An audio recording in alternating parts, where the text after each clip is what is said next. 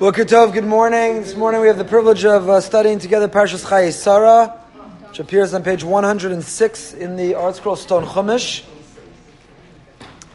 Reminder, there's an opportunity each week to sponsor the Parsha class in honor and memory of someone, or perhaps to take on to sponsor it for the whole year.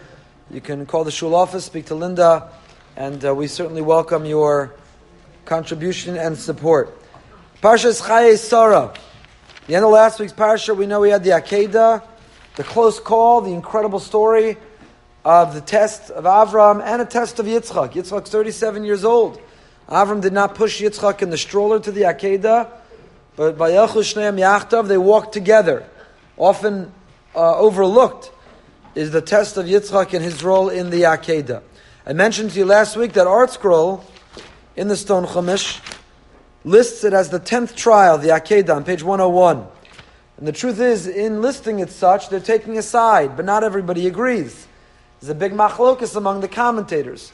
Chazal, our rabbis already tell us in Avos that there were 10 trials, 10 tests that Avram underwent. What the tests are, less clear. The Rambam says all 10 tests have to appear in the text. You can't employ the Midrashim.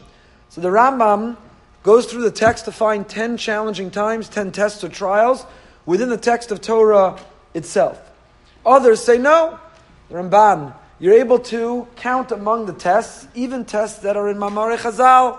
So if you go through the Medrash, for example, the fact that Avram was thrown into the Kivshan Ha'esh, that Avram was cast into the fiery furnace and survived, is that a test or not will depend on whether you require the test to appear in the text of the Torah. Rabbeinu Yonah says the 10th test was not the end of last week, it was the beginning of this week. I've mentioned this countless times, you could listen online, I won't get into what that test was.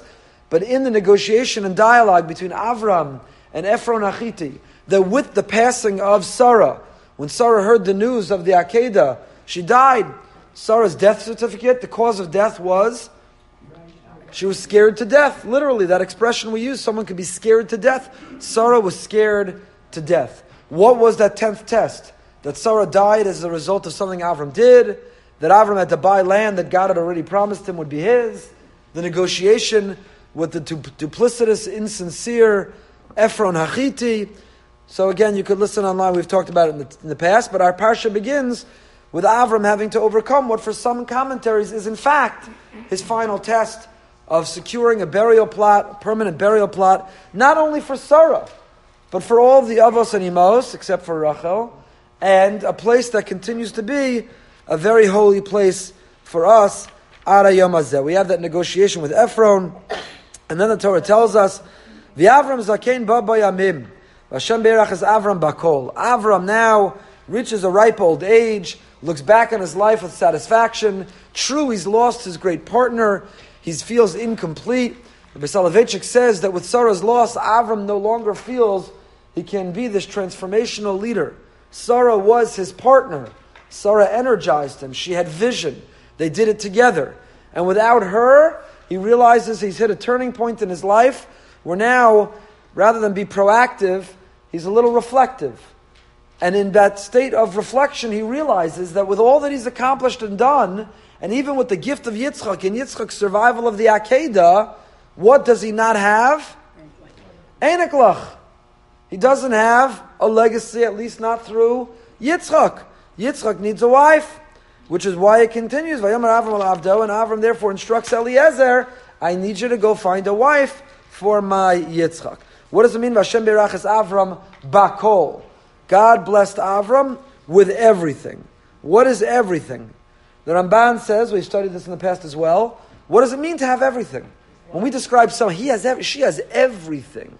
What is everything?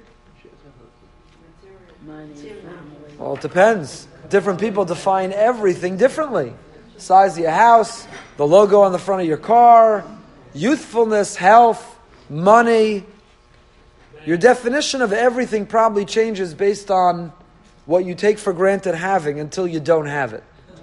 Some people say, I could wake up in the morning and I can go to the bathroom without an incident. I have everything. For other people, unless I have a mansion and an expensive car and a large bank account, I have nothing. So the Ramban says, what does it mean Avram had everything? He had wealth, honor, he had achieved longevity in life, he had children. But what was he missing? When he realizes I have everything, he says, not quite. Almost everything. I don't have grandchildren through which to pay it forward. Of course, the Medrash says, Hashem Be'erachas Avram Bakol. Who is Bakol? Is the name of his daughter. That Avram had a daughter now. Bakol. Who is she? What's her legacy? What's her story? Again, not for now. But keep in mind this phrase, we're going to come back to it when we go through the section we're going to look more closely at, that Avram is a Zakein Baba Yamim. Avram reaches an age where he feels God has blessed him, Bakol. He has everything. So he tells Eliezer, yes. Yosachari, at the end of Hallel.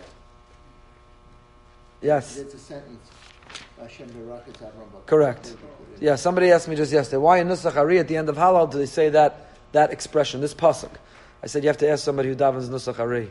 They said, I did, and they named one of the Chabad rabbis in town, and he didn't know. I said, he didn't know, you think I know? Anyway, it's a good question, I'm not sure. The obvious answer is that when you've done saying Hallel, you should feel a sense like Avram, that Hashem Be'erachas Avram Bakol. I feel whatever I have is what I need, and it's enough for me to be able to acknowledge Hashem. So Avram takes Eliezer, his loyal servant, says Eliezer. Bakol is the Gematria of 52, which is bang. Oh, okay. Right, there's a big Bakol, you can 5-hour discussion just on the word Bakol.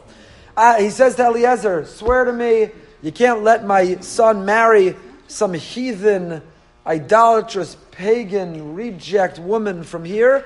I need you to go and find him a wife.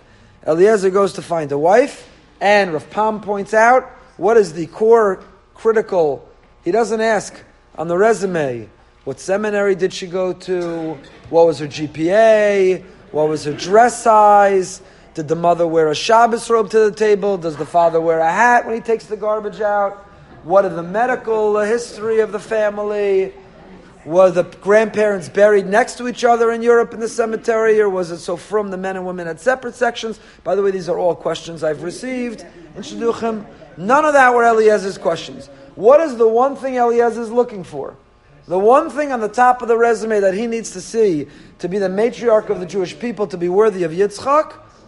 Chesed. Is she kind? Is she selfless? Is she thoughtful? Does she extend herself to other people? Does she care? And of course, Rivka differentiates herself as that woman at the well, offering not only Eliezer, but offering his camels. And from this passage, we extract so many critical, vital lessons, which again, we're not going to study, but we have on YU Torah in the past studied. Lessons about Shidduchim, what we're looking for, how to find the people we're looking for, and so on. Eliezer continues by, as soon as he realizes she extends herself not only to him, but to his camels, what does Eliezer do? Vahi kashakilu agmalim on page 112, Pasuk of Beis.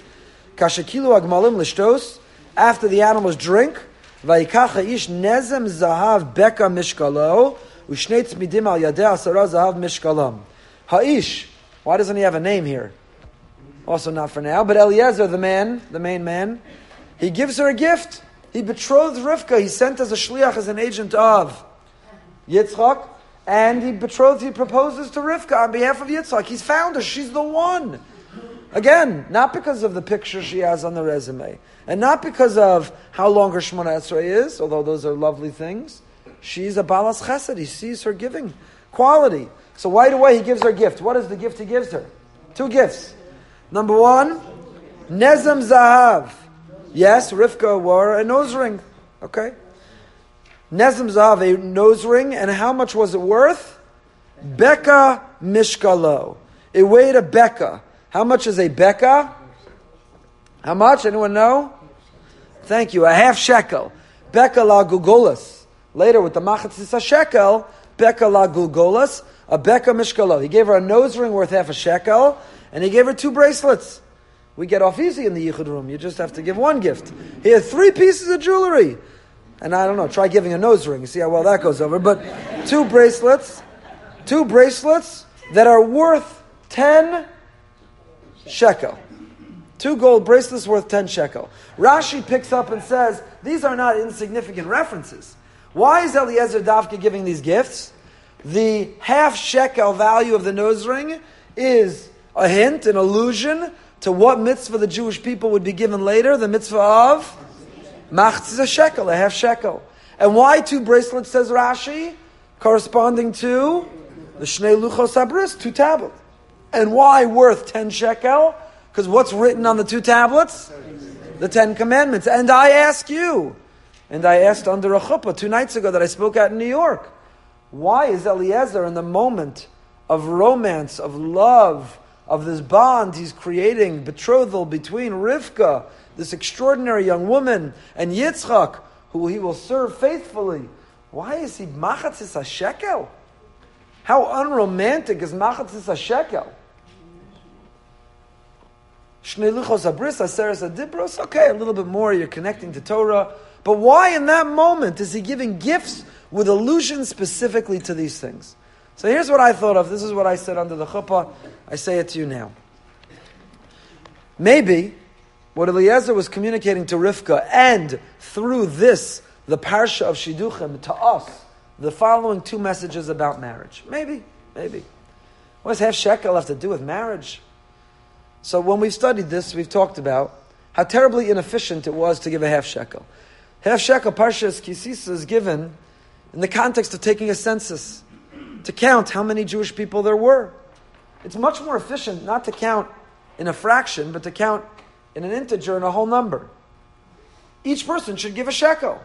And whatever number you're left with, that's the number of people. Each person giving a half shekel means you got to do some math.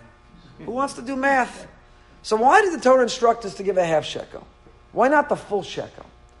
So many commentaries there explain very simply. What is the census? It's being counted among the Jewish people. One were to give a full shekel, they would feel, you know what? I count on my own. I'm complete. I'm whole. I'm full. I'm done. I am an entire entity unto myself. I count by myself. Instead, the Torah says, no. Give a half shekel. And realize that on your own, you're incomplete. It's only in combination with another Jew. It's only when you relate and connect with others that you can be whole. So you each give a half shekel to realize that when we disconnect or isolate ourselves from the community, we can never be complete. We have to connect with others, combine, collaborate. We have to find a synergy with others in order to become whole, in order to be a complete shekel. If that's the case, maybe that's the message of marriage as well. That marriage is not thinking, I am a complete entity, and I have found someone else who's a full entity, and we combine. Marriage is not 1 + 1 = 2. Marriage is a half and a half, becoming a whole. In the most healthy marriage, in the healthiest, at least what we aspire in the healthiest marriage, we feel incomplete, long before Jerry Maguire, that you complete me, that I am nothing without you. I'm not whole. We bring out the best in one another. We complement one another. We're there to give honest feedback to one another and to place boundaries around one another. And that together we make a whole, but without it, we're incomplete. And I suggested that maybe this is also the reason that when God creates the world, He creates Adam and Chava as one androgynous figure, only to split them later. The Ribono Shel Olam, the Almighty, omnipotent, and infinite God, knew that there would be 2 genders, man and women, eventually. So why not create separately, Adam and Chava? Why create them as one and split them in 2? And maybe similarly, the answer is, because if they would have been created separately and independently, when they would come together, they'd feel like 1 + 1 = 2. But by creating them together and splitting them, God was communicating and instilling with us the sense that, you know what, until I find my life partner, I'm incomplete. I'm a half. Only in combination with them can I be made whole. That's what we aspire for in marriage. That's what Shidduchim is about. Finding the person who completes you and who you can complete in turn to become one. A half and a half becoming a whole. And maybe the second message is Shnei Luchos represent Bein Adam L'Chavero and Bein Adam L'Makom. That our homes that we will build, that Yitzchak and Rivka will build and that we build, have to be attentive to both Bein Adam L'Makom, have holy places relating to God, and Bein Adam L'Chavero. Rivka's trait of Balas Chesed have to relate to both. But how were the Aseres HaDibros received? How did we accept them at Har Sinai? What did we say? Nasa v'nishma. And I think that's also a very healthy attitude in marriage. Nasa v'nishma. Meaning not nishma v'nasa. Tell me what you think, and if it makes sense to me, and if it works for me, and if it's what I want to do, then we'll do it. But the opposite. Nasa, this matters to you? Whether I'll understand it or not, whether it makes sense to me or not, whether I want to do it or not. It matters to you? Nasa, vinishma, then I'll try to understand it afterwards. But first, nasa before nishma. Maybe those two critical attitudes in marriage were what Eliezer was communicating to Rivka and through this story to all of us. The machtza shekel, that we're a half and a half becoming a whole, and number two, nasa v'nishma, that we have to bring an attitude of putting the other person before ourselves. It doesn't have to fit into what we understand in order to make it happen. Of course, with Rivka came Lavan. Lavan. The Torah introduces us to Rivka's brother, Lavan, who we know right away Lavan is a character. Self-interest. If Rivka is selfless, Lavan is selfish. They're opposites. Hard to believe they were brought up in the same house. Yitzchak and Rivka marry. When they do, where does Rivka find Yitzchak? He's lasuach basada. He's having a conversation. Who's he talking to in the field? Ribono Shel Olam. This is one of the languages we have of tefillah. One of the 13 synonyms for tefillah is sicha. Sicha, to give a sicha is conversation. It's a dialogue. What an incredible description of prayer. That prayer ultimately is a conversation with Hashem. Let me tell you what's going on in my life. Let me tell you what I'm grateful for. Let me tell you where I need you. It's such a comfortable connection with Hashem that you're able to have a conversation. Yitzchak brings Rivka into his mother's tent. Vayiviyah Yitzchak ol asara imo. Vayikach es Rivka vatihilo liisha. Vayehaveha. When does Yitzchak fall in love with Rivka? Before or after marriage? After marriage. Again, a message for us, and particularly for young people getting married today, is that love does not precede marriage. You know, lust precedes marriage, attraction precedes marriage, interest precedes marriage, liking each other a lot precedes marriage. But what is the Jewish definition of love? Is giving to one another. It's experiencing the challenges of life together. It's compromising for one another. That doesn't come, while your parents are paying for you to eat at La Marais together. That comes when you live life and you got to make sacrifices and compromise. I paid for all my dates, by the way. But when you make compromises and sacrifices, it comes. So the Torah is telling us, when does Yitzchak love Rivka?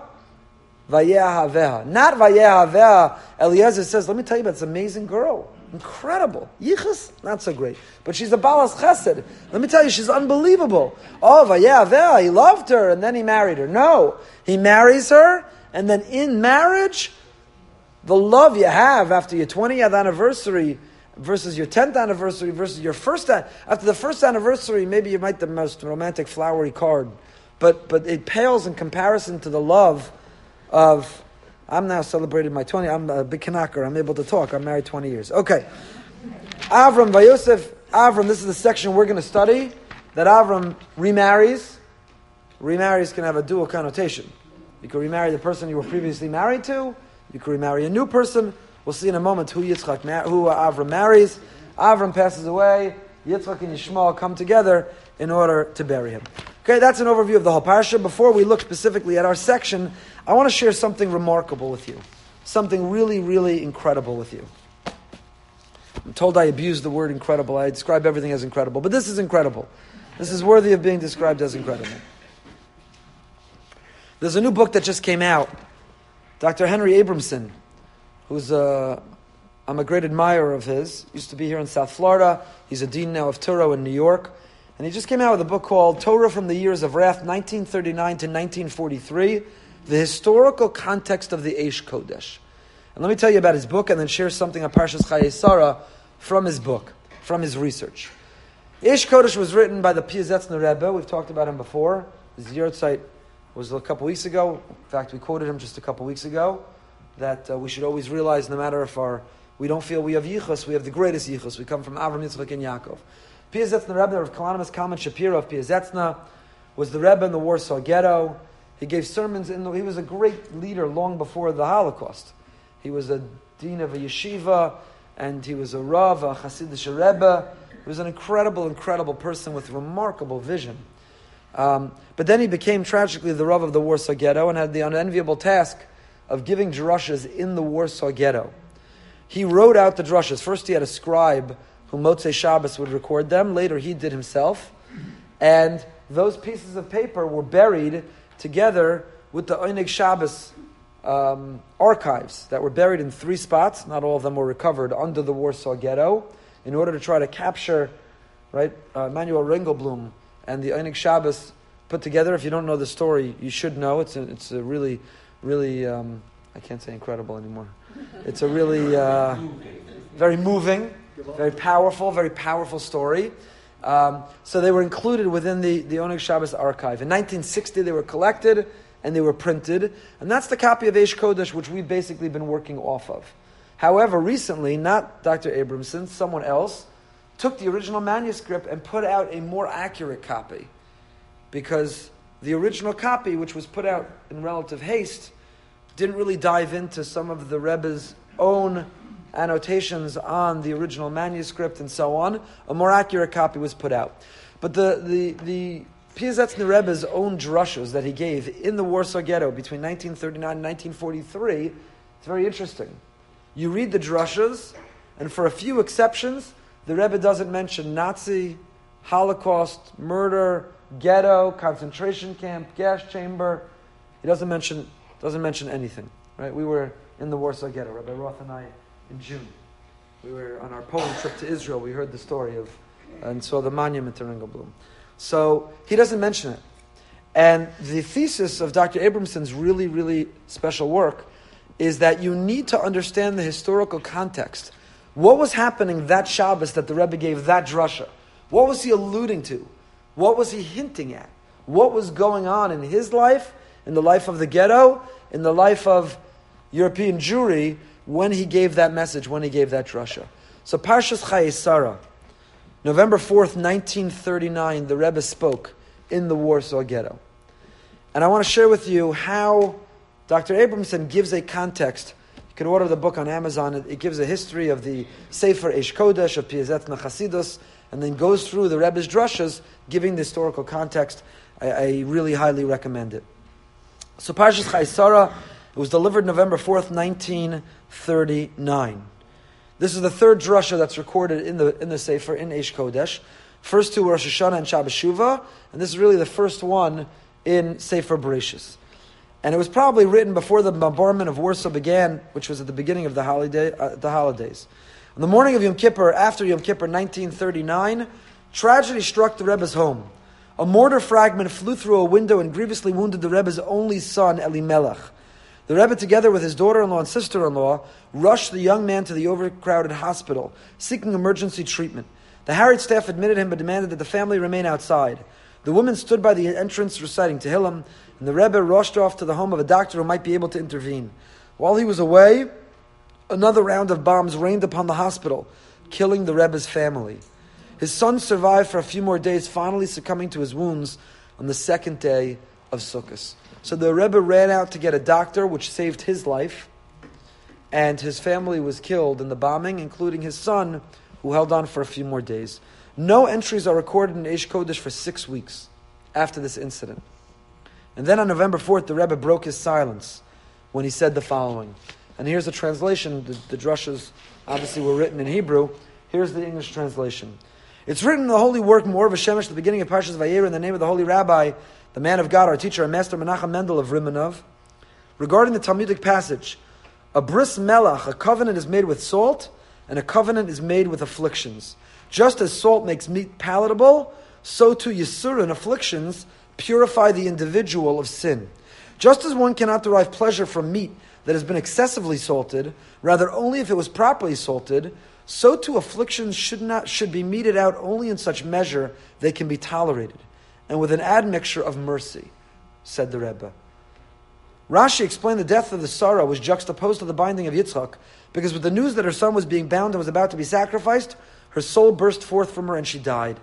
That is to say, Moshe, our teacher, the faithful shepherd, juxtaposed the death of Sarah to the binding of Yitzchak in order to advocate for us, indicating what results from excessive afflictions. Heaven forbid, her soul burst forth and she died. Furthermore, if this was the case with the tremendous righteous Sarah, who was as blameless at the age of 100 as 20-year-old, and all of her years were equally good, yet despite this she was unable to withstand such horrible afflictions, how much the more so does this apply to us. When you read that drasha in a vacuum, it's a drasha.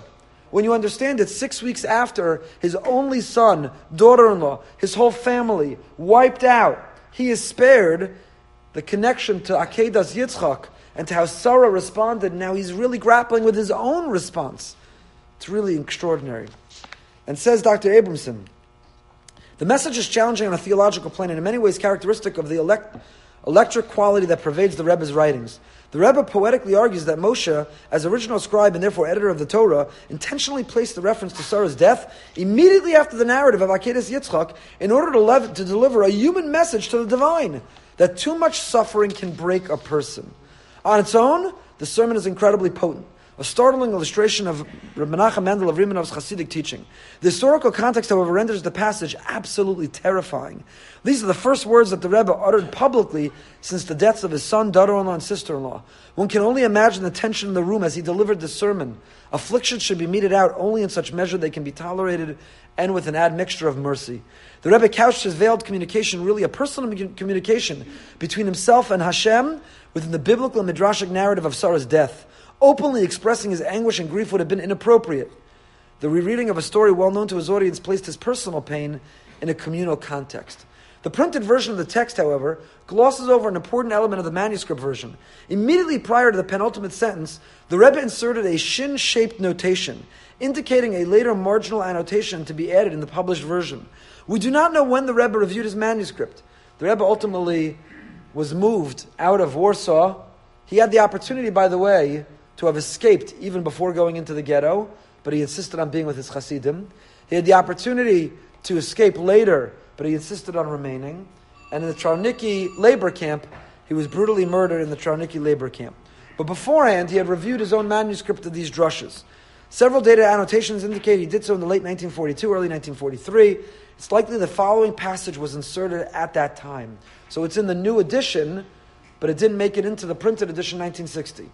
It's also possible, the Rebbe writes, to argue that Sarah Imenu was so heartbroken with the binding of Yitzchak that her soul burst forth, did so for the benefit of the Jewish people, to demonstrate to God how it was impossible for the Jewish people to tolerate excessive afflictions.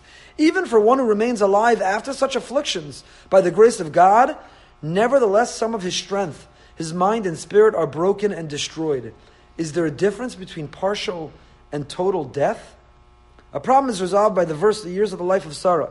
It seems Sarah may have sinned for the forsaking the remaining years of her life, had she not chosen to be so heartbroken over the binding of Yitzchak. Since, however, she forsook them for the benefit of the Jewish people, the verse subtly indicates the years of the life of Sarah. That is to say, even those years beyond her 127 would have been equally good. Even forsaking them did not constitute a sin on her part. Okay, I again encourage you to read it, not only for this incredible insight here on Chaye Sarah, but on other parshios as well. He gives a context, the historical context, which just totally opens up and reveals what the Rebbe was really communicating. To picture yourself being in the ghetto, in that room, 6 weeks after this loss and tragedy that the Rebbe experienced. What's he going to say? And he doesn't address it directly, but he's talking to the Ribbono Shel Olam while letting others listen. And he's telling him, enough! You've killed a piece of me, and is there a difference between partial and total death? It's too much. And just like Sarah Imenu, what can be expected after experiencing such pain and such loss? Okay. The section I want to look at with you is the very end of the parsha. In the Art Scroll Stone Chumash, on page 120, it's Perek Chafei Pasuk Aleph. Perek Chafei Pasuk Aleph. Vayosef Avram vayikach isha ushma ketura. Avram has now buried his wife. He's now, it's very poor grammar, the expression to marry off your child is an abuse of the English language, but he's now found a mate, a spouse for his son Yitzchak, and he realizes he's lonely. Vayosef Avram vayikach isha ushma ketura. He takes a woman named Keturah. Who is this mysterious Keturah? Avram remarries. Who is this mysterious woman he marries? Says Rashi, Keturah, Zu, Hagar. He remarries Hagar. Remember Hagar, Sarah said expelled from the house? Well, Sarah's gone. he obviously continues to have feelings for Hagar. So he remarries Hagar, says Rashi. Why is her name Keturah? Why not just tell us he remarried Hagar? Says Rashi, Nikres Keturah al Shem Shenaim Maaseh Kiketoras. What's the Ketoras? The pleasant smelling aroma of the Ketoras of the incense. Hagar has redefined herself, and her virtue is so great, so pleasant, it's like the Ketoras, so therefore she's referred to as Keturah. Or alternatively, Shekashra Pischa Shalon is Davgala Adam Yom Shapir Avraham. The halacha is that you're, other than a Kohen, allowed to remarry even the woman you divorced. However, what's the condition of the remarriage? She has to have not married or been with someone in between. If she was, she's ineligible for you to remarry. Here she's called Keturah to speak of her pleasantness, her virtue, her commitment to Avram. She held out that Avram would take her back. She wasn't with anyone else in the interim, so that when Avram is ready to remarry, Sarah's gone, Yitzchak's married, now Avram marries Hagar. That is the opinion of Rashi. Where'd he find her? J-Date, obviously. I don't know. He Googled her address. Listen, if this is right, that she was holding out, then it means that she likely was hanging around. She wasn't too hard to find. If she was holding out that he would take her back, she must not have been too hard to find. That's Rashi.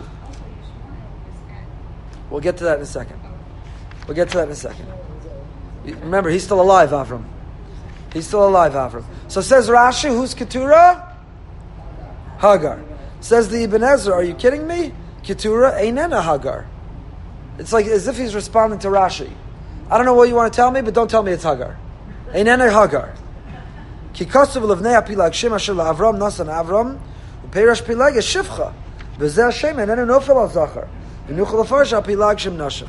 Ibn Ezra has his argument, his reason, but he says Avram does remarry Keturah. I don't know who Keturah is, right? Ibn Ezra doesn't suggest an alternative. He says, I don't know who Keturah is. I'll just tell you who she's not. She's not Hagar. Says the Rashbam, Keturah, Lafi Pshat, Ein Zu Hagar. Who's Rashi's grandfather, by the way? Who's the Rashbam's grandfather? Blew that one. Rashi.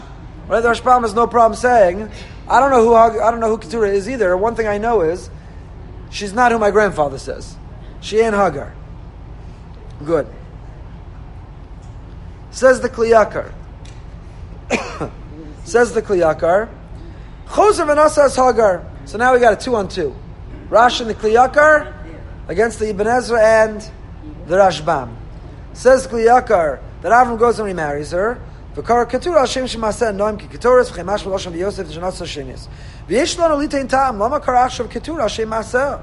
So if she was virtuous, maybe she was virtuous all along. So why was she ever called Hagar? Why wasn't she referred to as Keturah all along? Last week's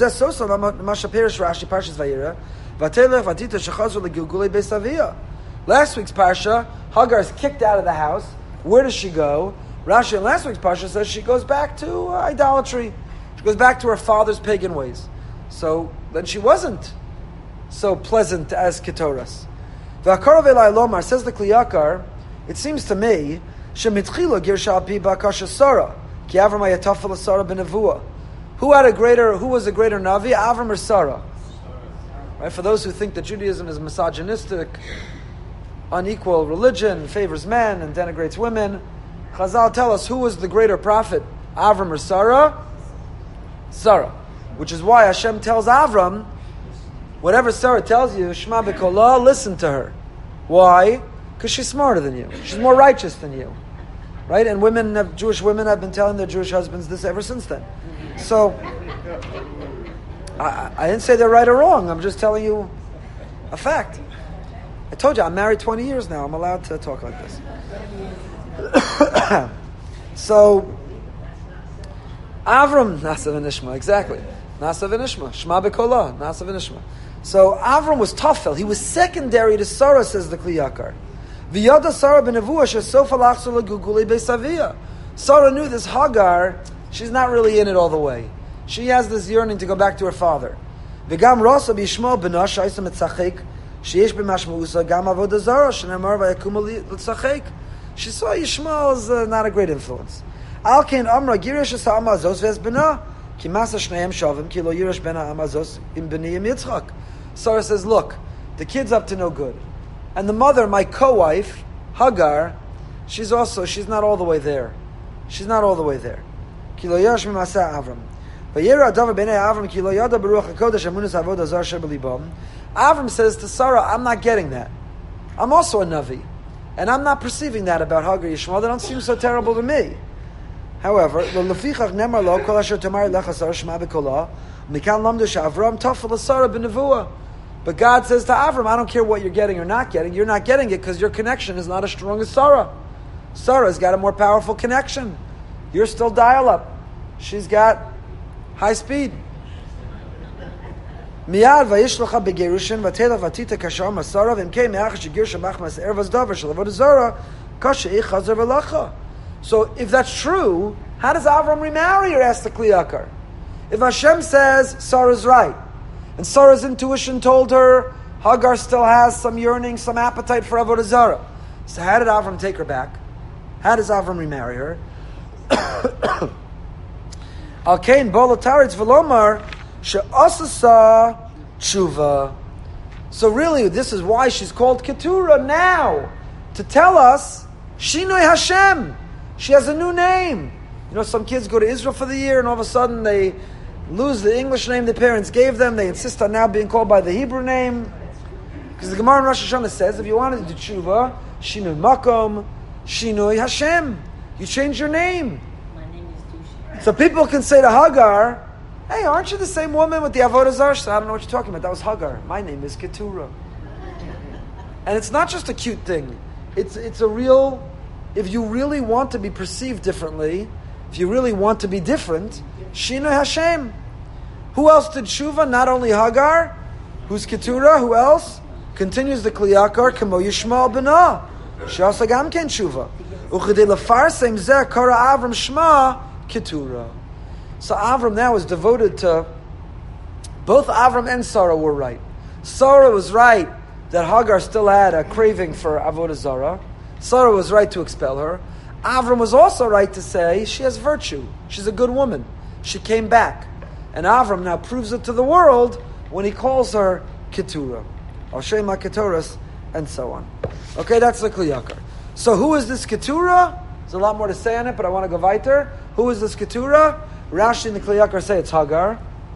And the Ibn Ezra and the Sfornos and the Rashbam rather say, I don't know what you're talking about. I don't know who she is. All I know is she's not Hagar. Next pasuk, pasuk Beis. Vatelad lo es Zimran ves Yakshan ves Medan ves Midyan ves Yishbak ves Shuach. If it's Hagar, she's a very fertile woman at a very advanced age. Avram too, very powerful, still having children. The Sforno disagrees. Look at the Sforno on pasuk Beis. Gidlo osam bebeis so al derech hameshes b'nei Michal sheyod al Adriel shegodlo osam shelo ayu banei klal ki amnam Avram lo holi kim Yitzchak v'Yishmael k'mavur b'divrei hayamim. These children were adopted. They were raised within the home, but they weren't born to them. Avram's only biological children are Yitzchak and Yishmael. He raised these children as if they were his own, but says the Sforno, they were not really his own. Pasuk Gimel, v'yakshan yalad as shavav as the don they dona yashin l'tushim l'umim uvnei midyan efa ve'efa v'chana v'avivda ve'alda'a. We don't find anyone naming their children this. Kol ela b'nei Keturah. These are all the children of Keturah. Vayitein Avram es kol asher lo li Yitzchak. Yes. Why does she already use Lashon Vataylet? Excellent question.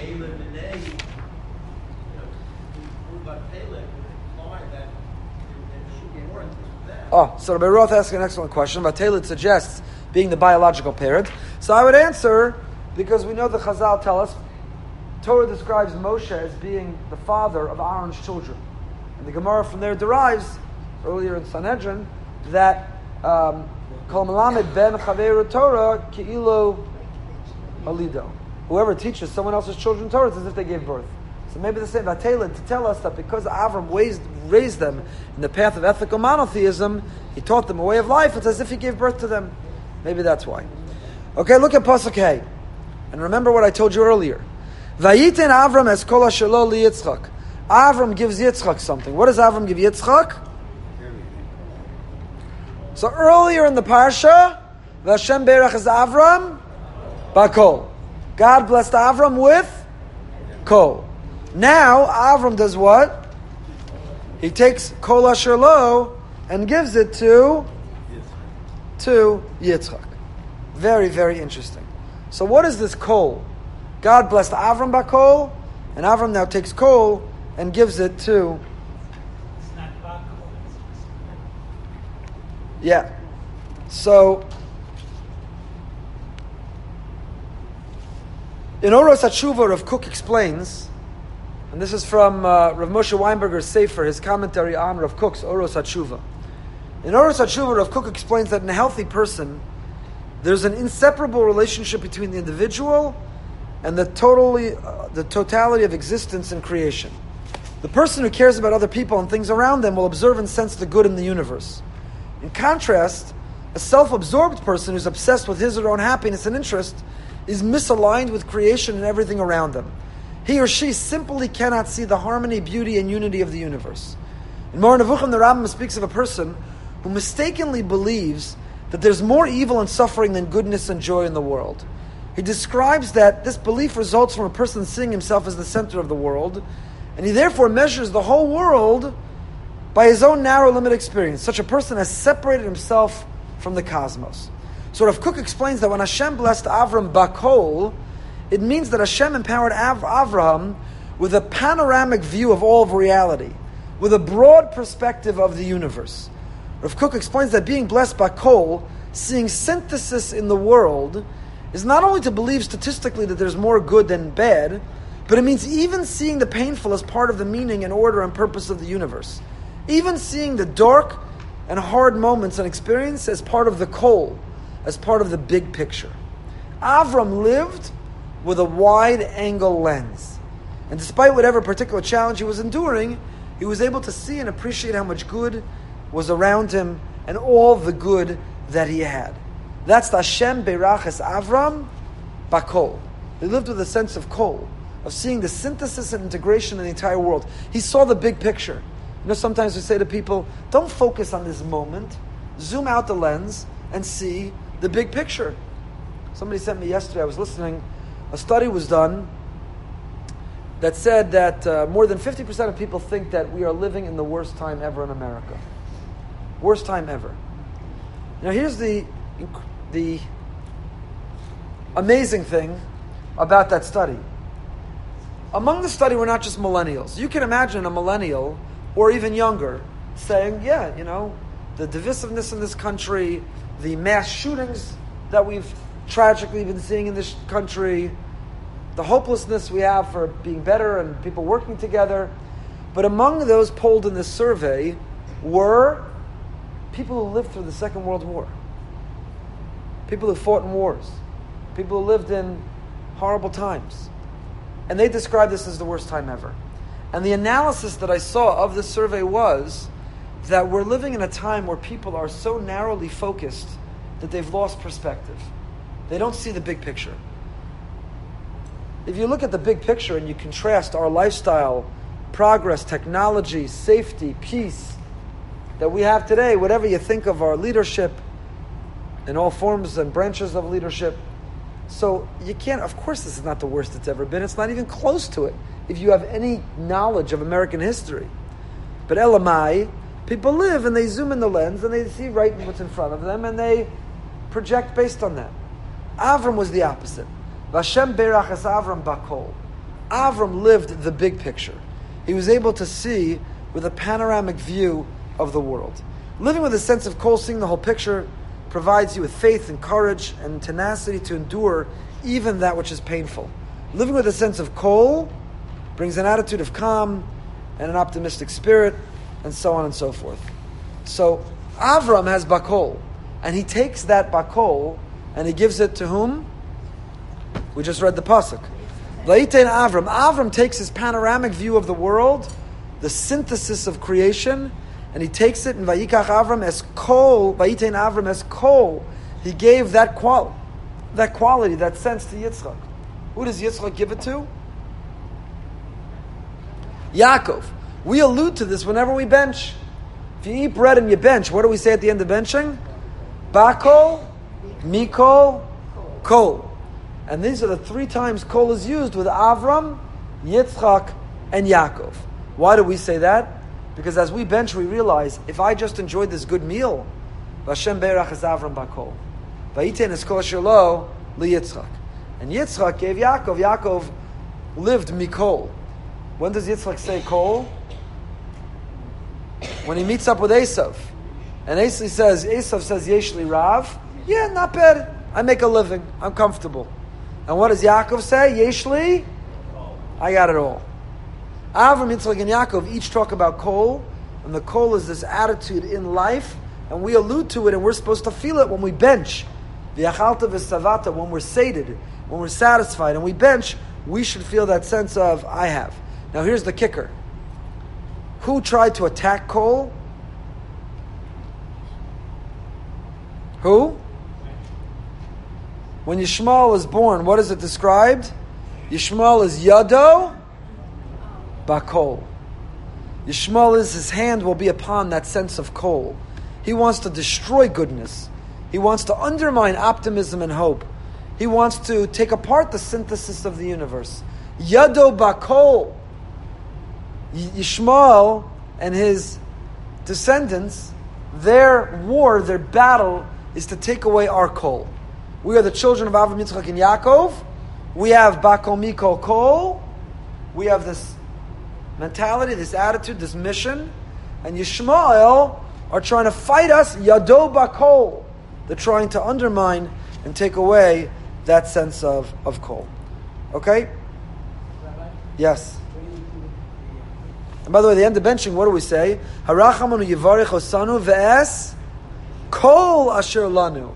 Hashem, bless that sense of kol which is within us. Kemoshin is baruch hu avoseinu avos Yaakov bakol mikol kol. Ken yivarech osanu kol yachad bevracha shlema v'nomar amen. Yes. What do I have to do with him?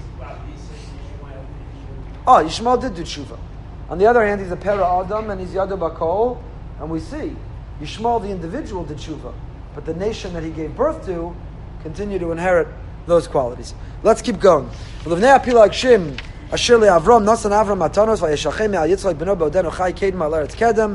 Avram sent gifts to these Bnei Pelagshim and got them out of Yitzchak's hair. These are the years of Avram's life. How long did he live? 175 years old. Rashi, just like with Sarah, tells us, Ben Kuf ke Ben Ayin, Lekoach, Ben Ayin ke Ben Hey Beloches. At 100, he was like 70 in terms of his strength. At 70, he was like 5 years old, that he was innocent and he was pure of any sense of sin. Chay Avram Asher Chai. Vayiga Pasuk Ches. Vayigva Vayamas Avram B'Seva Tova Zaken V'Saveya Vayasef El Amav. Avram died at a good old age, mature. He was Saveya, he was content, and Vayigva El Amav, he was gathered to. Vayasef El Amav, he was gathered to his people. What does it mean? He died B'Seva Tova. Says the Rashbam, K'moshe Amar Lo HaKadosh Baruch Hu. That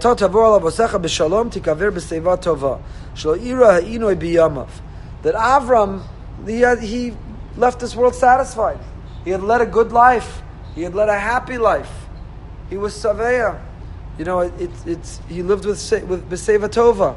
We're never ready to say goodbye to somebody, ever. To lose a mother, to lose a father, we're never ever. But we also have to see death in context. Sometimes I interact with people, their parent who was in their 90s dies, and they act as if there was some terrible tragedy. Where's Hashem? How could this tragedy happen? It's a loss, and one should cry. There's a sense of grieving, a sense of loss. It's painful to lose someone so precious at any age at all. But we also have to understand we're not going to live forever. And ever since man was expelled from the Gan Eden, death is something that we struggle with. We're all dying. The newborn is dying. The question just is, when? So we have to be able to see things in context. Again, that kol. If one lived a long life and a good life, for the most part, a happy life, they leave a legacy, they've contributed, they have seva tova, zakein v'saveya. This is what we aspire to. Of course, we said shiva, there's avelus, there's grieving no matter what age a person leaves. But we can't describe a tragedy of somebody who dies in advanced age as a tragedy of somebody who's a young person. Sforno says, everything Avram wanted to see, he got to do in his life. He wanted a son, he had a son, he wanted him to be married, he was married, he transformed the world radically with ethical monotheism. That is truly being Saveya. Vayasef el Amav, says the Sforno, Ne'asaf al tzror ha'chayim l'chayim ha'olam. He was gathered to the bounds of the living. Ad im tzadikei adora shehem Amav v'domim elav.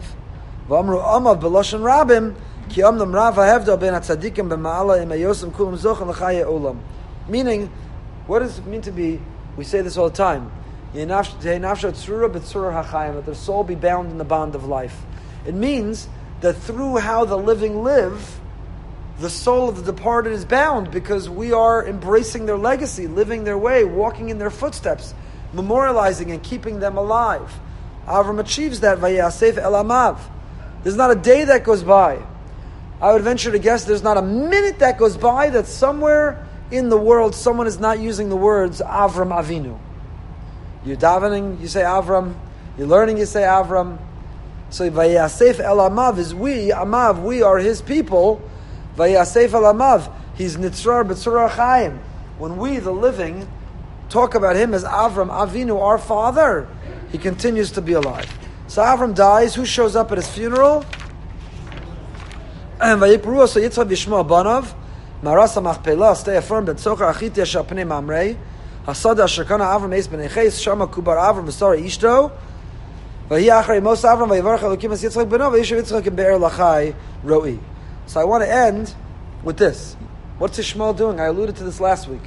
Remember we talked about last week when Hashem tells Avram, take your son. He says, I have two sons. Your only son. They're each an only son to their mother. The one you love. I love them both. All right, take Yitzchak. So he said the one he loves, Avram always loved Yitzchak. He kept loving Ishmael. And I said we would see this. Payoff. And here's the payoff. When Avram dies, who shows up? Yitzchak and Yishmael, hand in hand. Whose name should be first? Shmuel. Why? He's older. Says Rashi, Mikan she'asa Yishmael tshuva, v'holich es Yitzchak lefanav. Part of Yishmael's process of tshuva is to even give greater respect to Yitzchak, to realize Yitzchak's greater than he. V'hi seva tova shenemar ba'Avraham. And the last pasuk that said that Avram died b'seva tova, you know what that seva tova was? Nachas from the kinder. That Yishmael had come back. And that Yishmael and Yitzchak are getting along. At least for right then. Yishmael and Yitzchak are getting along. And that gives Avram the nachas. Now, what made Yishmael come back? What made Yishmael become a Baal Tshuva? He was thrown out of his father's house. He almost died in the desert of thirst. His mother couldn't bear to watch. And here, all we knew is he's thrown out. Fast forward, Avram dies, Vayikbaru so Yitzchak v'Yishmael. How are they together? So the Pirkei de Rabbi Eliezer, the Medrash, Pirkei de Rabbi Eliezer, Perek Shloshim, is an amazing Medrash. I want to read it to you. The Medrash says the following.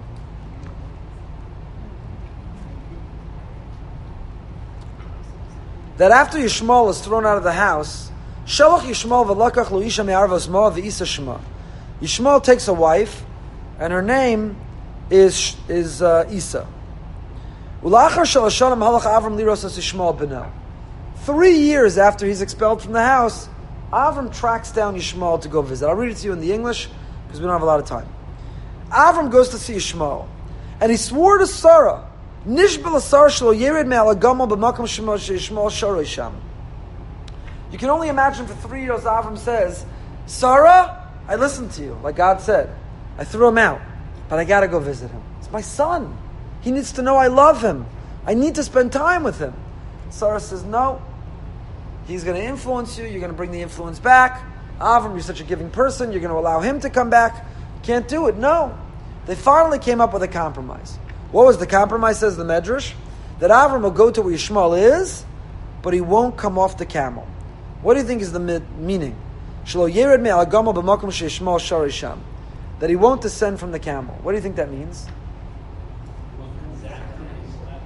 That yes, go visit Yishmael, but you have to remain on your level.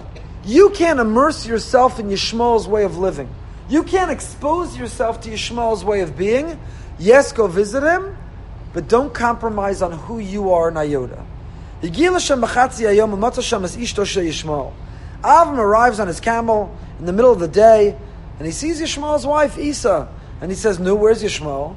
She says he went with his mother to get fruits and dates from the wilderness. So he says to her, let me have some bread, a little water. It's been a long journey. I'm sitting on the camel. She says, I'm sorry, I have nothing for you. No bread, no water. What did Avram understand? This is not a good situation.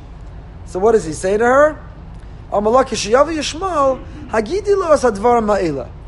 Yishmael comes home, give him the following message. When